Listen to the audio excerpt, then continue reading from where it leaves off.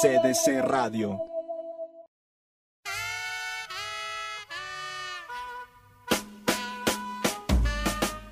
Desde Florencia, Caquetá, se emite Radio Campirana, un bocado del mundo con el sabor de la Provencia.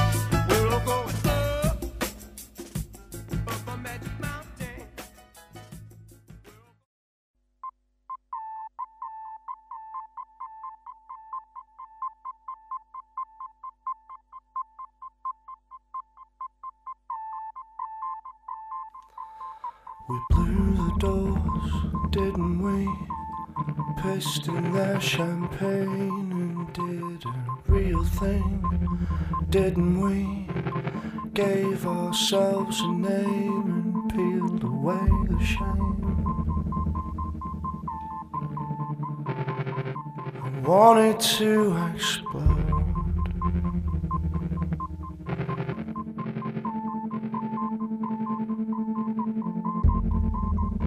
To pull my ribs apart and let the sun inside.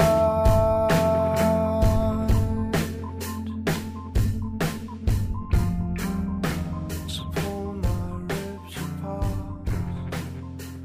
and let the sun inside. Buen día, esto es HJCK Kids, un programa de cortesía de la casa realizado por Radio Campirana.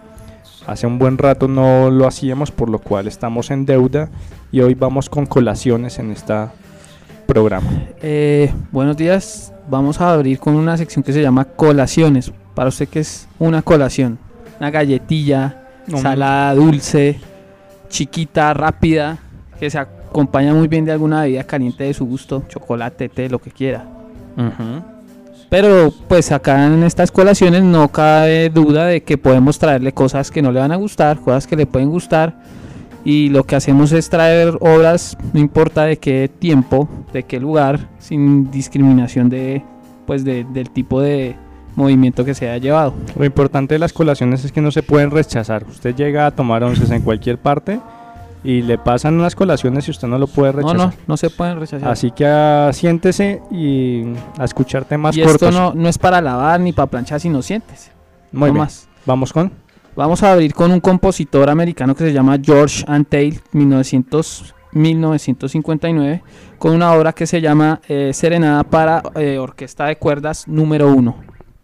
Esto lo ha sellado Naxos y es tocado por la Philadelphia Virtuosi Chamber Orchestra. Este señor fue un extravagante, elocuente, un grandioso compositor, para mí pues uno de mis favoritos americanos, un tipo que fue autodidacta desde el comienzo y su especial interés era la música mecánica. Él no tocaba el piano como un instrumento como tal, como es el piano, sino como un instrumento meramente de percusión, como si fuera un xilófono o un címbalo. Esto les va a generar un poquito de escozor, yo creo. No hemos traído las obras más conocidas o más mecánicas que tiene, sino una más tranquila y apaciguable. Acerca del compositor, es nacido en New Jersey, apegado a la música moderna y completamente mecánica. Lógicamente debe tener alguna influencia, que fue el grande de Igor Stravinsky, y cuando dice que, como una anécdota, lo iba a conocer en París en una noche de concierto, prefirió irse a verse con su novia, una señora de apellido Marcus, quien era amiga de varios artistas como Hemingway y Picasso. Vamos con esta obra. El primer movimiento que tenemos es un allegro. Comienza pues de frente en forma de sonata. El segundo movimiento es pues de lo más bonito que hay, es un andante molto, está lleno de trémolos, solos y cadenzas. Y el último movimiento, que es un vivo, es una reminiscencia, un vals con reminiscencia de Shostakovich, que termina en un acelerando que recapitula todo el inicio del tercer movimiento.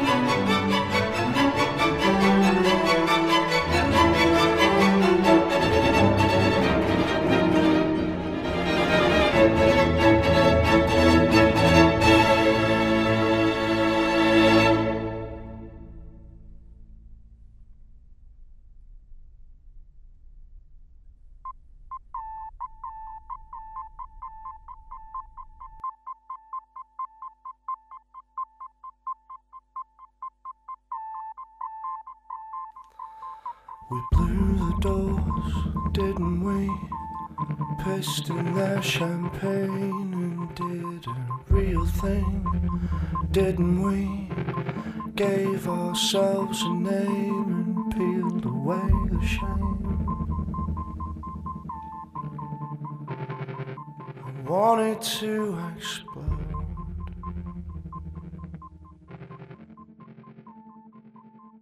Seguimos en Colaciones en HJCK Kids, este programa de panderitos, galletas pequeñas. Sí, sabrositas. Y sí.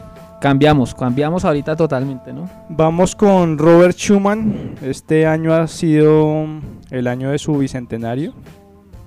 Ha ocurrido en Bogotá algunas series de conciertos, en la Tadeo hubo un ciclo de Schumann y la Filarmónica ha hecho algo. Nació en 1810, murió en 1856, vivió muy poco. Vamos a escuchar la obra Papillons, Opus 2. Interpreta Wilken Keffe en el piano y este es el disco Schumann Piano Works de la Deutsche Grammophon.